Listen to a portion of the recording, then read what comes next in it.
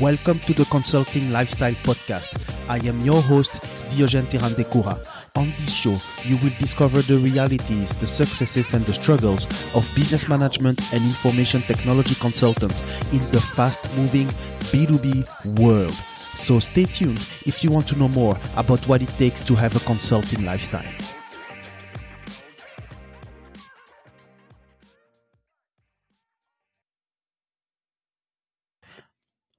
Hello and welcome to the Consulting Lifestyle Podcast to my guest, Michael Reeder. How are Hi, you, everyone. Michael? How are you, Michael? I'm doing good, Diogen. How are you, my friend? Yeah, I'm doing great, and fortunately, I am still healthy and safe at the moment, in spite of the pandemic. I hope it is the same for you and your relatives, Michael. Yes, sir. Fortunate that everyone is safe and healthy, and everyone's taking the proper precautions in this odd world that we find ourselves in the past 4 to 6 weeks. But thankfully, everyone's healthy. So, yeah, thank you for asking. I'm glad that everyone on your end is safe as well and healthy. Yeah, thanks. And yes, we will approach during the interview. We will approach the subject of the pandemic, but not of course not as a medical people, but more as business owners in our industries. So, but let's first start with you, Michael, in your with your career story, so that the audience get to know you. Sure, absolutely. So my name is Michael Reeder, 33 years old, out of Chicago, Illinois, and I own two businesses. I own a CPA firm, a full service accounting and tax practice, and I own a business brokerage franchise consulting firm. So both businesses are physically located in the greater Chicago area, both working with clients locally and nationwide. With the business brokerage franchise consulting firm, also able to work with buy-side franchise candidates in Canada as well. So a backstory about how I got here. So in 2010, I graduated college and I met my then boss, forever mentor, now partner, Barry Schwartz, who's owned his own accounting and tax practice since the 1970s. So he's been a CPA since the 1960s, and he's had his own accounting and tax practice, a CPA firm, since the 1970s. And it was called Schwartz Financial Management, Inc. Throughout the years. And I met him in 2010. It was still Schwartz Financial Management, Inc. I met Barry out of college. He taught me the ropes in the accounting and tax industry, and I self-studied for the CPA my first few years working for Barry. And then in 2015, I became a partner of the accounting and tax practice, and we switched the name to Schwartz and Reeder Advisors. So I've been in the accounting and tax world for close to 10 years, for about 9.5 years now. November will be my 10th year working with Barry, and I've been an owner since 2015. And my business brokerage franchise consulting firm, it is a firm that it's a consultancy that operates like real estate agents, but instead of helping people buy and sell real estate, we help them buy and sell businesses, both franchise and non-franchise.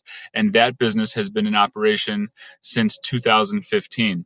And so 2014 and 2015 were very pivotal years in my professional life, because that is how those are the years when I got involved in the franchise consulting and business brokering world, which is really what my niche is today, and has been the last half decade. Go ahead, Diogen. Were you going to say something? Yeah, because in 2015 you started the business brokerage firm, as well as becoming a partner with Schwartz, the accounting and tax practice. When did you? So which one started first? Did you become a partner, then started the brokerage firm, or the other way around? That's a good question. So they really happened kind of similar. I became a partner January 1st of 2015, and we started our business brokerage franchise consulting firm in July of 2015. So technically, I became a partner in the CPA firm first, but Mhm. so both of those things happened in 2015. But what happened in 2014 was our CPA firm, we acquired another smaller CPA firm here in the greater Chicago area in 2014. And then in 2015, we purchased another one as well. But, um, and so I was 27, 28 years old at the time, and I needed something more. I had this, I'm realizing more and more as the years go on that I have this entrepreneurial spirit in me that's been Yeah. manifesting itself, over time more and more now that I've been more and more self-aware of it. And Mhm. so, and I needed something more than just doing people's taxes all day. I was 27, 28 years old. And so in 2014, when we purchased another CPA firm, all that went into buying another business was really interesting to me. And Mhm. coincidentally enough, one of the clients that we got in that book of business, the one that we acquired in 2014, was a self-employed franchise consultant, and we still do this gentleman's taxes to this day. But anyways, 2014 was the first year that I ever heard of what a franchise consultant is. So as I would do his tax return, I would pick his brain about how his industry works, and he would tell me Mhm. pretty much how he works from his home office, and he connects franchisors to franchise buying candidates across the country and in Canada, and he gets paid commissions by the franchisors. So here I am. I just bought a business. So now in 2015, because then we bought another CPA from in 2015 as well. And Yeah. so here I am in 2015. I just bought a couple businesses myself in my respective industry, the accounting and tax industry. Mhm. And also I just got a tax client who's in the business of helping people buy businesses. So this was this this I realized this was that thing that I was looking for. Like it Yeah. found me. I didn't. I mean, like through my day to day action, like it's kind of like like everything kind of happened like as a perfect timing of everything because I was Mhm. looking for something else to do other than just taxes, and so here I am, and I just bought a couple businesses. Just got this client who's in the business of buying businesses. So I realized that in 2015 is when I made the decision to open up my own business brokerage franchise consulting firm and operated as a separate company simultaneously with my CPA firm. So that's what I did.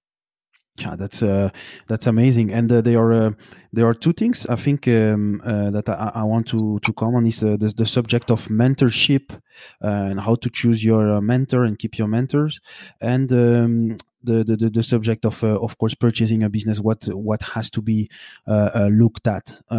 So first, with regards to mentors, it seems to me that so for your accounting practice, you had a mentor that you met at school, and for starting your brokerage business, you also had a mentor, which is the self-employed franchise consultant. So do you maybe identify mentors completely spontaneously, or you were already thinking, okay, if I want to get ahead, I really need to have someone who can guide me? That's a really good question. And so for me, in my own personal experience, the mentors that I have in my life, so Barry Swartz in the CPA firm, and the gentleman who's the franchise consultant in the franchise world. They both happened spontaneously for me in my own experience, Hmm. and I'm glad that it did happen because having mentors is a real valuable thing to have. And so, because what mentors bring to the table is they bring years and years, decades of experience, and Hmm. they're sharing it with you. And that's something that a lot of people out there that are making a living, trying to make a career, make career endeavors, business endeavors. If they don't have the luxury, really, it is a luxury. And I've been very fortunate to have Barry as my mentor throughout the years in the accounting and tax world. Um, by having a mentor, they open up their decades worth of experience and wisdom to you. And so I've had that privilege working with Barry, and so he's taught me the ropes in the accounting and tax industry, and as is the natural occurrence of a mentoree, like a mentorship relationship between Hmm. the mentor and the protege, if you want to call it that. Yeah. Um, the like for me, what like throughout the years, I've been able to absorb all of the teachings of Barry in the accounting and tax industry for our accounting and tax practice, and then absorb it all, and then figure out what to do things better in this world that we live in. And so that's what, so we have a real good, like we have a real nice mixture of old school and new school. And my wife Mimi works with us as well, and she's really tech savvy, so she's more of the new school with me. And but having that mentorship with Barry has allowed me to um, learn from someone with decades of experience, which has really Hmm. provided me. It's been really able to accelerate my career path by having that inside, not really inside information, but just like someone who's right there, who's just opening up all of their wisdom to me, Sure. with an open heart and pure love, because we're in this together. We're business partners. Like it's in Hmm. his it's in his it's in his interest to teach me everything, because I'm the one that's going to keep the business going, me and Mimi, and our team, and that's what we've been doing. And it gave me the platform that I needed to get my base and foundation, so then I can apply the new school, like, because Barry is a very talented and smart accountant, but he's more old school. And so Yeah. when it Give comes some, to, yeah, go ahead. maybe give some differences between old school and new school, or what are you thinking about when you say that? Sure. So Barry is old school in the terms, like he can still do a lot of calculations, like on a piece of paper with a pencil and an adding machine. He can take a tax return, and he can analyze it. Like they like because like the way that they would do it, like in the 70s and the 80s, like when like a lot of paper and pencil. And new school, really, I mean, in the context of just this digital world that we live in, and doing everything on the computer with software, and Hmm. having a paperless workflow system. And so that, like, a lot of the latter is what me and Mimi have implemented over the time that we've been with Barry. Barry was really a very he's always been a very smart accountant, but what he needed help with his practice is and this is what I provided value in with Mimi when we became more involved and I became a partner, is and it has just been getting all of the internal processes of the CPA firm more up to speed with the world that we live in today. Yeah. That's the old school versus new school, that I think of when I talk about those two types of techniques and approaches, and just kind of styles, really, because Hmm. Barry, like, like he didn't really adapt, like he didn't really adapt to learning the software himself and stuff, but to his credit, but he surrounded himself with young people like me in order Yeah. to help him improve the business and get it to where it needs to be. Yeah, which is the great quality of a CEO or a partner in a company, is to know your weaknesses and then hire people that will cover those weaknesses. Was Barry also already purchasing other CPA companies? No, uh, so I joined Barry in 2010. My wife Mimi joined Barry in 2000. She joined us in 2013, and he had never bought any other businesses. He cultivated his client list over the decades. Mhm. He grew it from zero to what it is, like, to what it was. And then in 2004, and then in February of 2014, we purchased our first business. What happened was, we have there was a gentleman in our network that does a lot of the retirement plan set up for a lot of our clients, and Mhm. this guy was renting space. Like his office was, he was renting his office space from another CPA, and this Mhm. other CPA was diagnosed with prostate cancer, and Mhm. he pretty much, like, had a short timetable from the doctor to live. So he had his CPA practice, and he didn't have any exit strategy. So this retirement plan specialist colleague of ours connected us with his CPA landlord, and the CPA landlord met with me and Barry and pretty much told us his medical situation, and he didn't know how much longer he had to live, so he wanted to come up with an exit strategy. So in case he were to pass away, that he would sell his practice to another CPA, which is Swartz and Reeder Advisors, our CPA firm. We ended up buying it, and the selling price would be paid out to his spouse and his estate in the event that he were to pass away.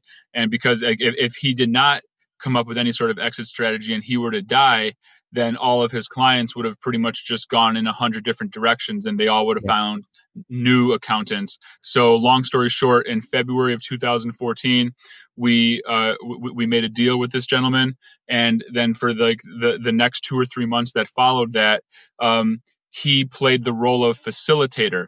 As all of his clients would come in to get their taxes prepared, he would facilitate introductions between all of his clients and me and Barry and Mimi. And so and he introduced us as the new owners, and he's facilitating introductions, and he was telling all of his clients that he's sick, and if in case anything were to happen to him, then we would be here to keep the practice going. So that's what we did. And so that was in February of 2014, and this gentleman, he actually died in May of 2014. So in those 3 months, he facilitated as many introductions as possible. And so when it was all said and done, some clients left, but the majority of them stayed. And we had we had an agreed upon buyout period that we pretty much we paid his widow over a specified period of time, and so it worked out great for everyone. We grew our business. We added his book of business and absorbed it into our book of business. The clients didn't have to scramble and find a new accountant. And this gentleman, he passed away, but his family got a payout that they would not have gotten if we didn't make this deal. So that was the first business, and then so that was the first business that we purchased. And then in 2015. I started to get into Biz Buy Sell, which is today's largest internet business marketplace. It's like the MLS or the Zillow for the business resale world. So I started looking on Biz Buy Sell. I started looking at I joined these email campaigns, these marketing campaigns for these accounting. There are brokers out there that specifically only deal in the accounting world, and so I started getting all of these like email updates whenever accounting practices would pop up for sale in the greater Chicago area, and I almost bought 3 more of them. I almost bought 3 more.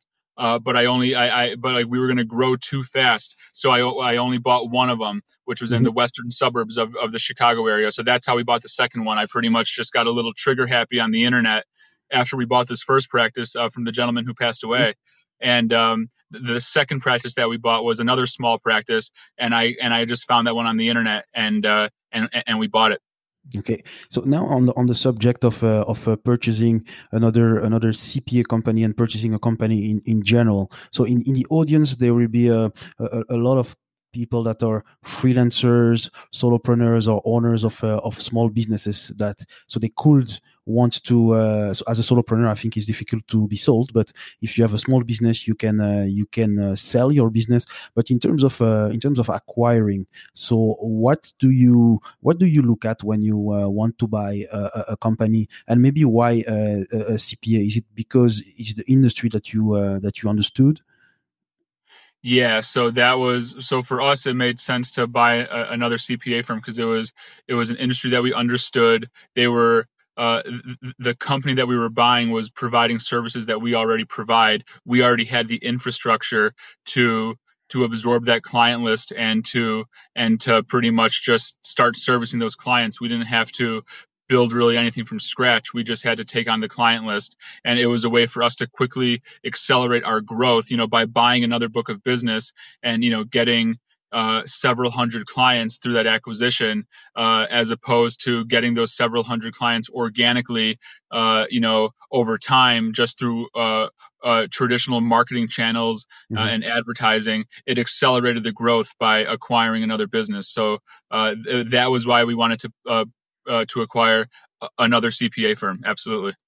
Okay, and do you ask the current owners to stay with you during a certain period of time? Is there like an earnout period uh, after you purchase the company? Absolutely, yeah. So a lot of a lot of the purchase price is like, and the buyout formula in the service industry.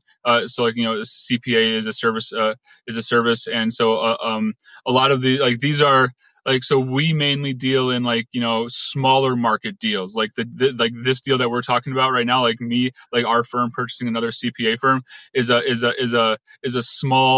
a small deal compared to, like, these huge acquisitions of these multi-million-dollar corporations out there. So, And so on these small smaller is deals, small is 5 figures, 6 figures, six figures. 6 figures. Huh? Okay, Yeah, okay, but like everyone has their own definition of like what is small, and so like, exactly. but like six figures is a lot of money to a lot of people, including myself. But Exactly. I'm not like, but it's not like a nine-figure deal. Like we're not Right. talking like we're not dealing in the M&A and the merger and acquisition space of multi-million billion-dollar corporations. Hey, maybe Nope. one day we will, but on the smaller level of these six-figure, seven-figure transactions, Hmm. especially in the service industry, there's a lot of the buyout is retention based. So, for example, like a a a purchase price will be agreed upon in principle, but then it would be paid out over a specified period of time, maybe 3 or 5 years, and it'll get readjusted based on the true retention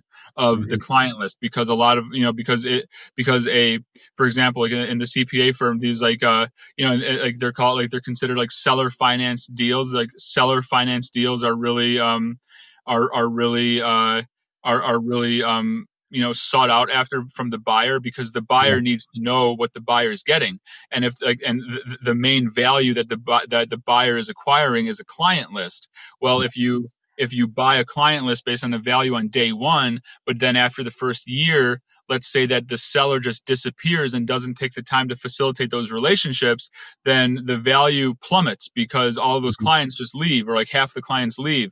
So a lot of these deals, and especially in the CPA world, are structured on some sort of seller finance deal that's based on retention. So like the value of the business, it may be computed based on either a multiple of gross revenue or a multiple of EBITDA. A lot of that Mhm. is subjective, and it depends on the negotiations between the buyers and the sellers.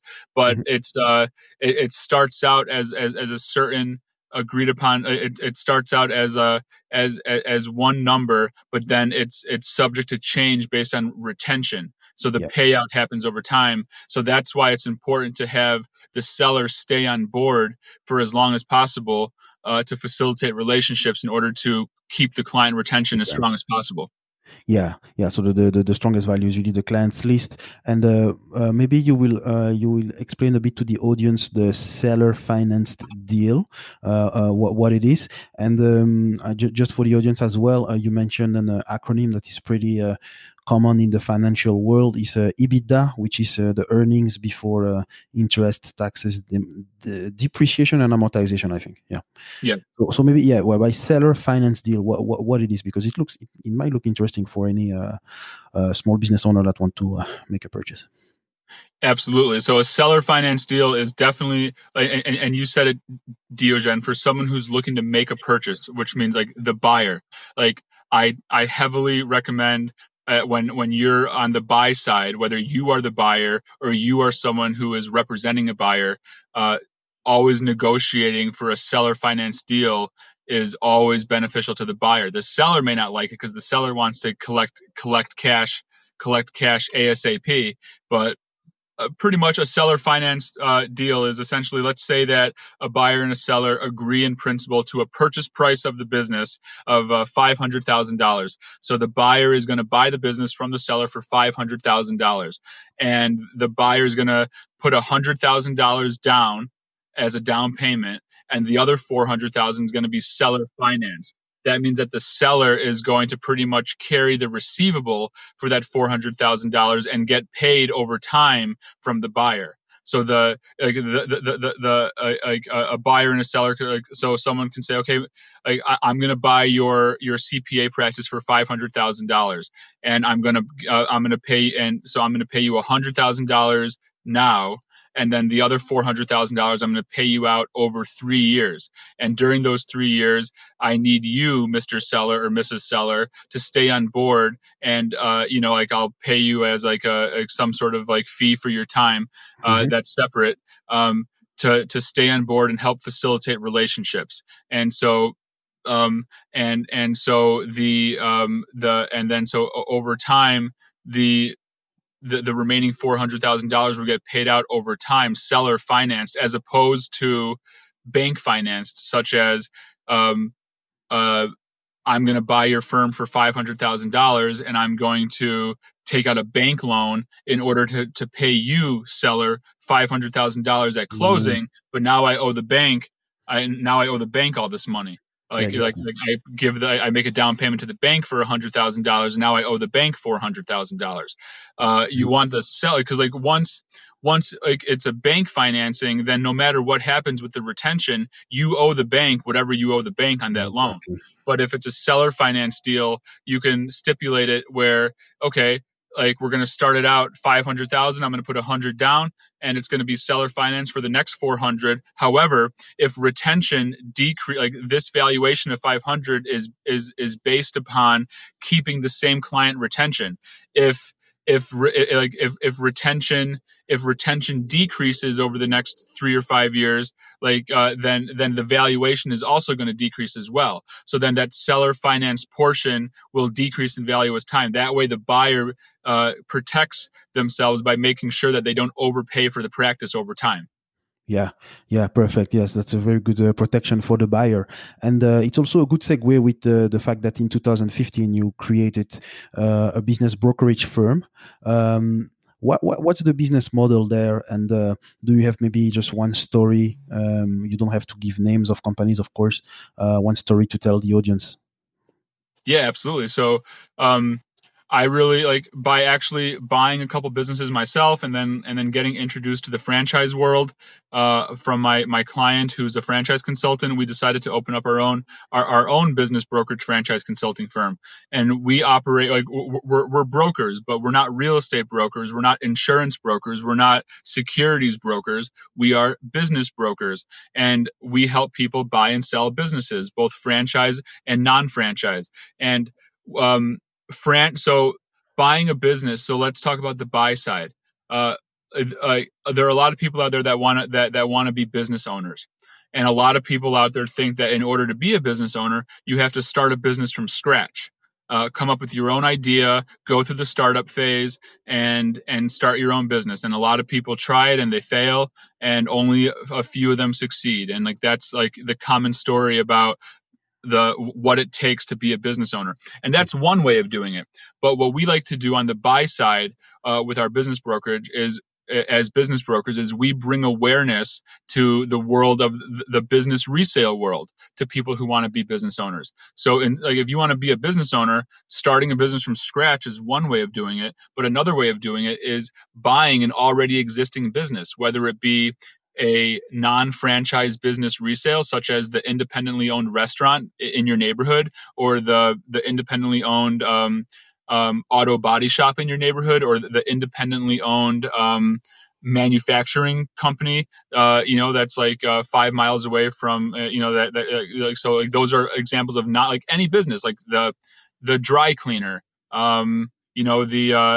any business that you can think of, the locksmith, like any business that's not a franchise, any business that's out there that and the seller wants to sell, there's a market for it. Like the seller can sell their business, and you can buy that business and you can take it over, as opposed to starting a business from scratch. Now, a big subsect of the business resale world is franchising, because the franchise business model is you are investing in, you are paying a franchise fee to the franchisor, and you're paying ongoing royalties in exchange for investing in an already existing business model. So whether you are buying a new territory of a franchise business system, or you're purchasing a resale of a franchise business system, franchising is a real popular model in the business is a real popular business model in the business brokering world, because it is a very common way for people who want to be business owners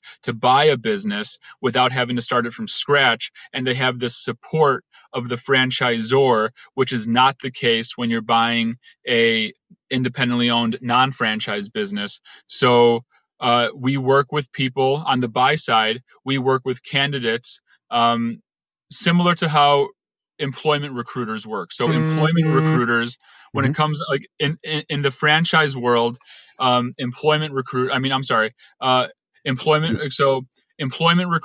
their clients are the employers, and they go out and they headhunt for candidates, and they find candidates to place in the job. And if the candidate, and then if they place a candidate with one of their employer clients, then the employer client will pay the employment recruiter a commission. So franchise consulting operates in the same way. In the franchise world, franchise consulting, the franchisors are really like the clients, and the role of the franchise consultant is to go out and to generate and to lead gen for, and to find candidates, people out there that want to buy a business. And so there are people out there that want to buy a business for multiple different reasons. There are people out there that have gotten that are sick of the corporate life, and they want to try something on their own. There are people that are out there that want to keep their corporate job, but they want to operate a franchise business semi-passively as a supplementary income stream in addition to their main corporate job income.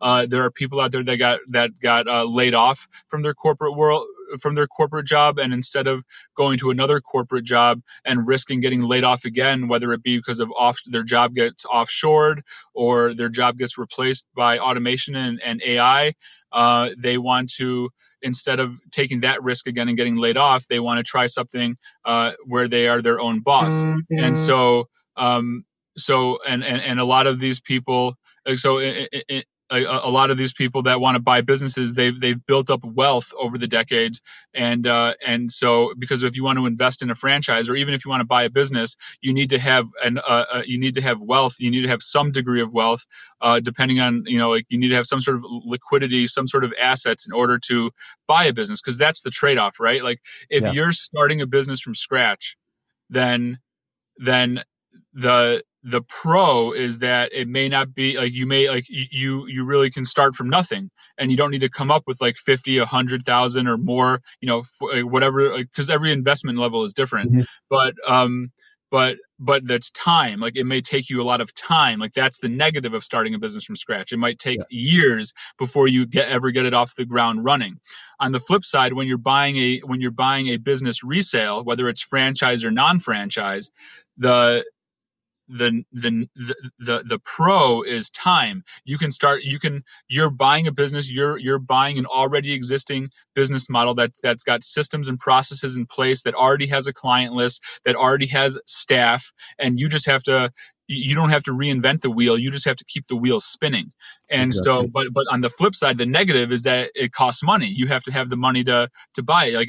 Is it going to cost you? Are you going to have to come up with $100,000, $500,000, $1 million plus, whatever it is? So that's the trade-off. So there's a whole market. There's a whole pool of buyers out there that are out there, that are interested, that are searching the internet, that are looking to buy businesses, both franchise and non-franchise, and that's the business model of the business broker franchise consultant to lead gen, to find those buyers, and to connect them with, if they want to buy franchises, to introduce them to various different franchise business models that are out there for them to choose from in all different sorts of industries. Like when people think of franchise businesses, they think of QSR restaurants like Dunkin' Donuts, Subway, Tim Hortons, but there are franchise businesses in all different types of industries. And so bringing awareness to all the different types of franchise businesses that are out there.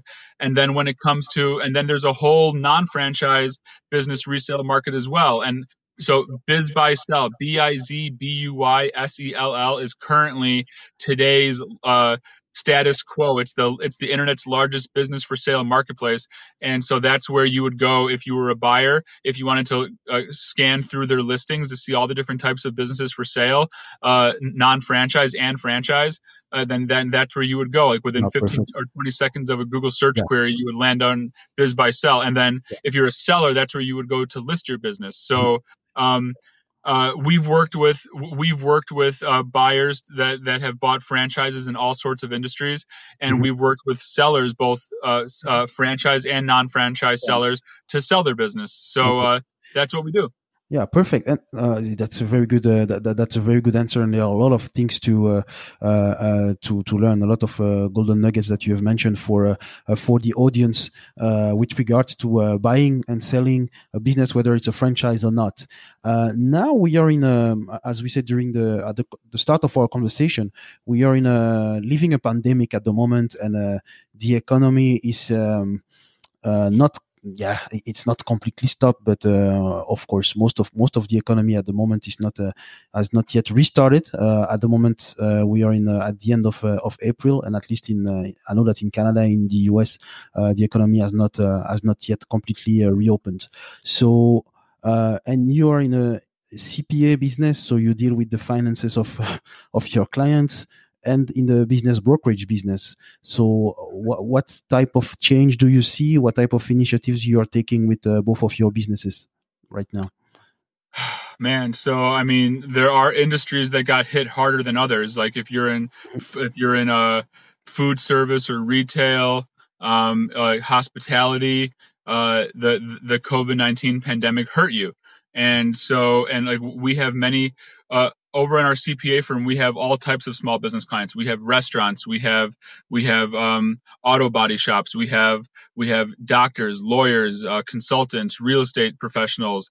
We have some manufacturing companies. We have really, I mean, just all sorts of different professionals. We have many small business franchise clients as well, because that's another thing.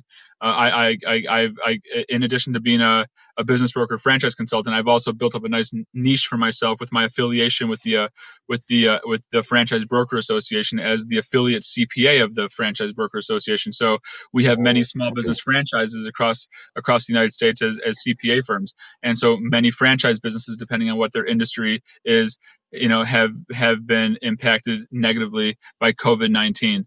And so, I mean, really, everything just came to a screeching halt really since the second week of March.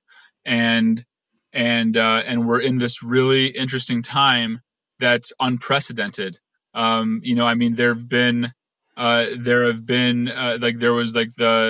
was the SARS virus back in, I think that was 2003. There was the H1N1 swine flu, I think, which was back in 2009. Mm-hmm. And but we've never seen anything like this with coronavirus. And it's like the most interesting thing about coronavirus is how it seems to spread. Like there are people that are carrying it that don't even know that they're carrying it, and they're not affected by it, and they're walking around and they're spreading it. And mm-hmm. This one has kind of got like a camouflage characteristic to it that I think is really dangerous, and it's just really like it caused like the social distancing, like obviously like the numbers of like the deaths around the world, we've never seen before. There's really, like plain and simply, it's negatively affecting businesses. And so, that's why so many business, like so many of our accounting and tax clients are reaching out to us to help them apply for these payroll protection plan, like mm-hmm. these government emergency loans, the economic mm-hmm. injury disaster loans. Every small business, regardless of industry, we're encouraging them to apply for it, because the worst thing that can happen is that they won't get applied. But you're never going to know unless you don't try. And so, it's one of those things. We've been in a propped up economy since 2009, and the economy was growing steadily throughout the decade of the 2010s, and it was capitalism is cyclical in nature, and it was just a matter of time before it took a downward turn.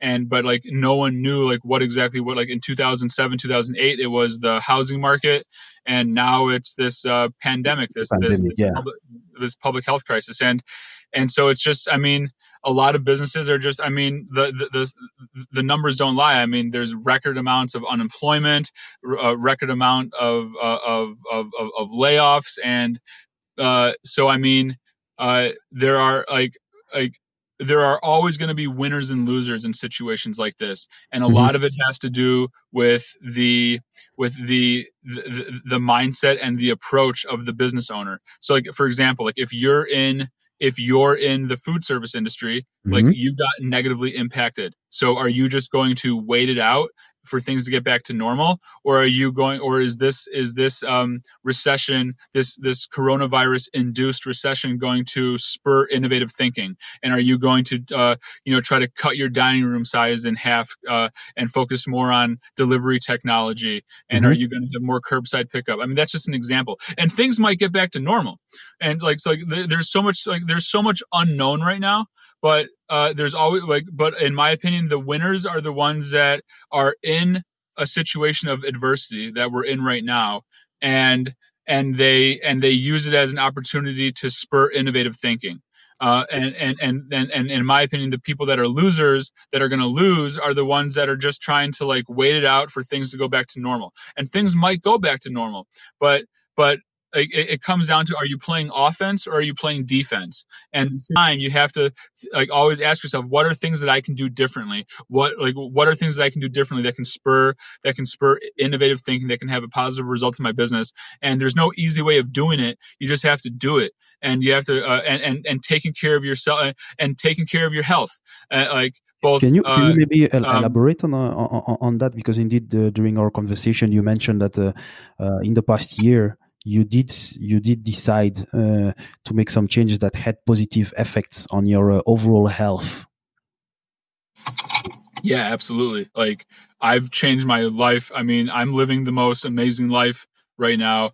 God willing, it keeps going like this. And but I'm 33 years old, and I was like super unhealthy. Even like this time last year in March of 2019, around this time last year, I'll speak in kilograms, because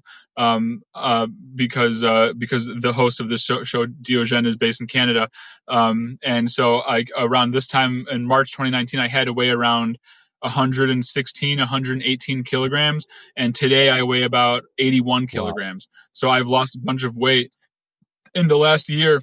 And I just I was just like, I've been a busy entrepreneur, owning two businesses for about half a decade now. And I've always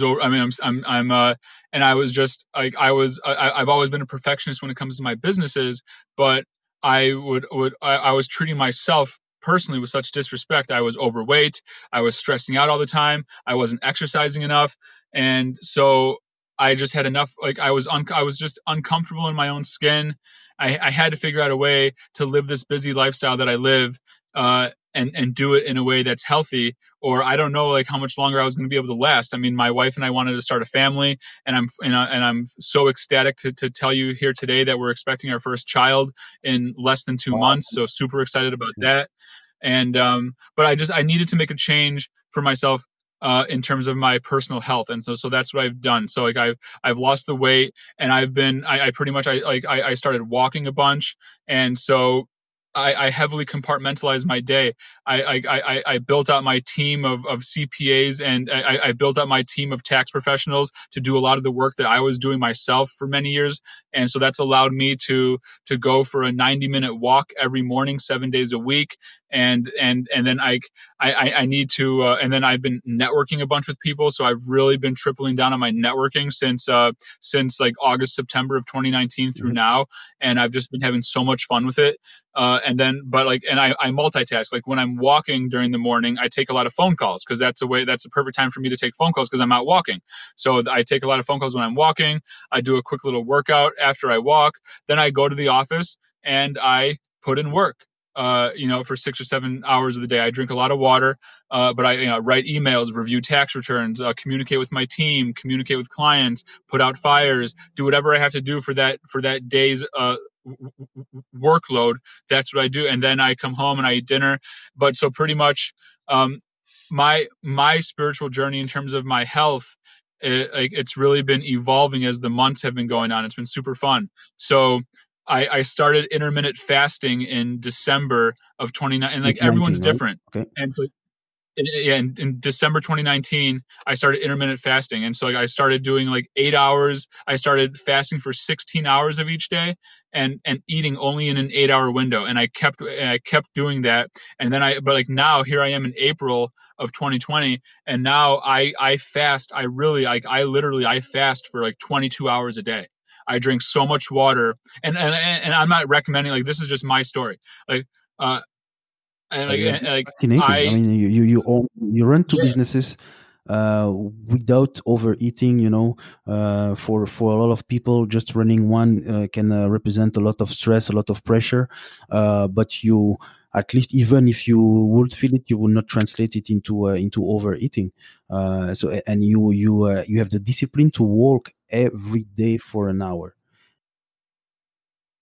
So I think it is a great segue, after all the things that we have talked about during this interview, to go towards the final question of the show, which is for you, Michael, what does having a consulting lifestyle mean?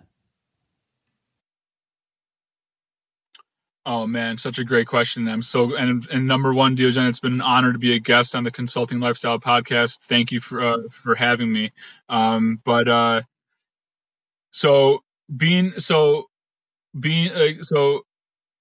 what does it mean to have a consulting lifestyle? Is that the question? So for me, it's life. It's like the key word in that is lifestyle.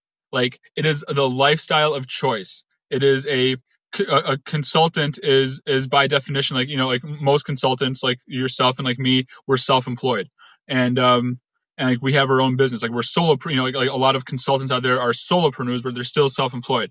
And so it is the preferred lifestyle for me. I mean, so I like the consultant lifestyle. For me, I love it because it is just like, when I think of being a of having a consulting lifestyle, I think of control over my schedule.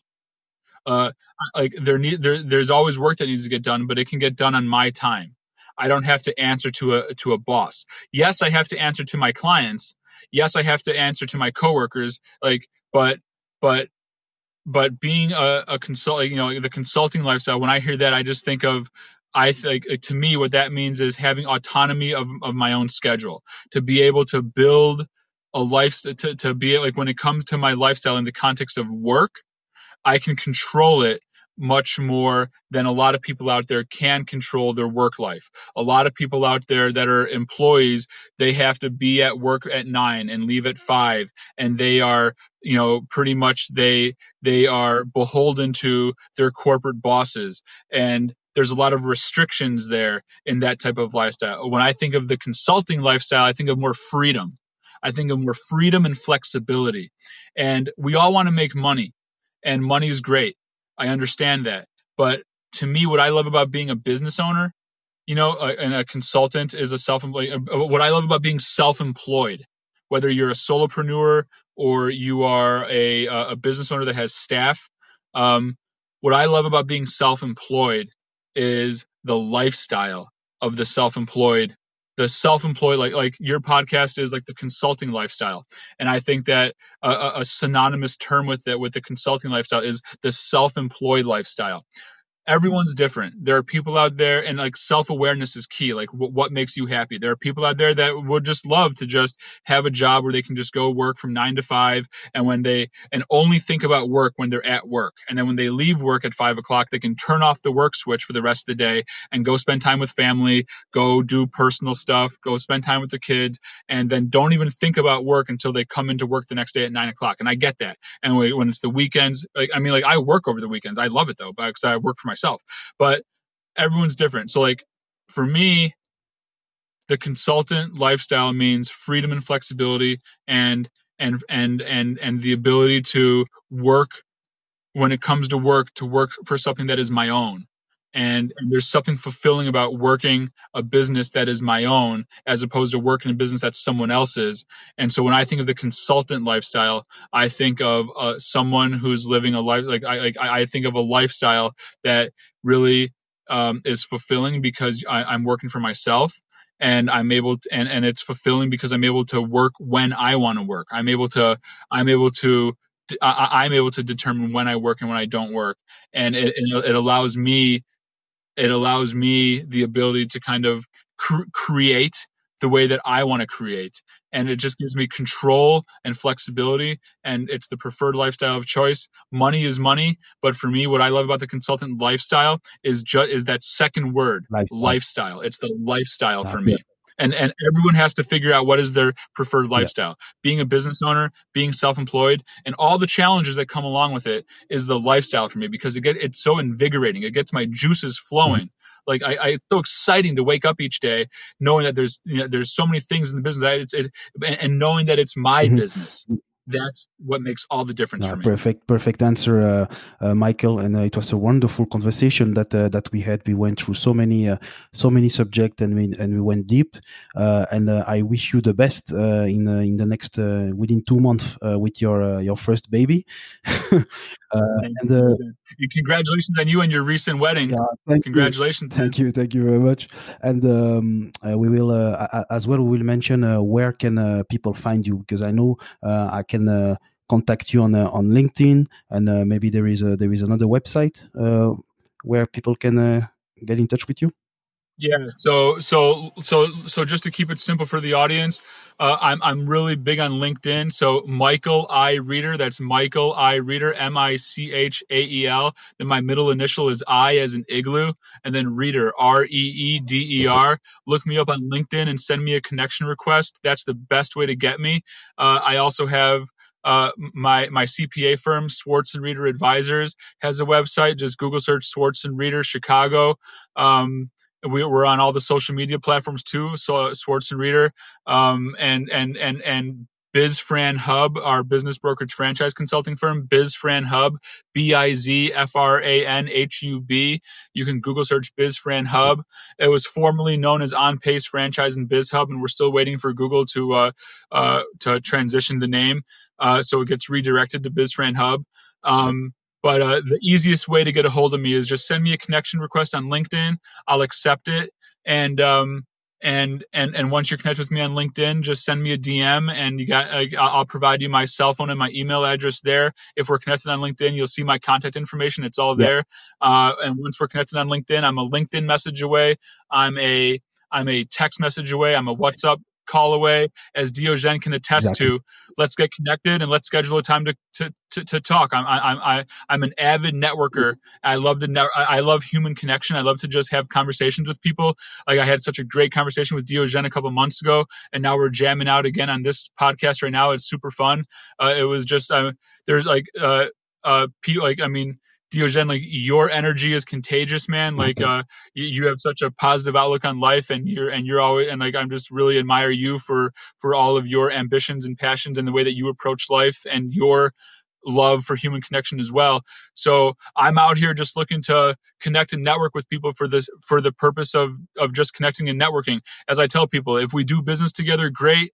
If we don't do business together, great. If we refer business to each other, great. And if we don't refer business to each other, that's great. Like I'm out here just to connect with people and cultivate relationships, and whatever those relationships manifest into, so be it. And we're never going to know unless we have a conversation with each other. So reach out to me on LinkedIn. Let's connect and let's have a conversation. I look forward to speaking with you all. Perfect. Thank you very much, Michael. And for sure, we try to have another conversation next time. So thank you. Yes, sir, Diogen. Thank you, my friend. Have a great weekend. I look forward to staying in touch. Thank you. Bye. Bye now. Thank you for listening to the Consulting Lifestyle Podcast. Leave a review on iTunes if you have enjoyed the episode, and subscribe to the podcast so that you get notified to hear other episodes with your host, Diogen Tirandekura.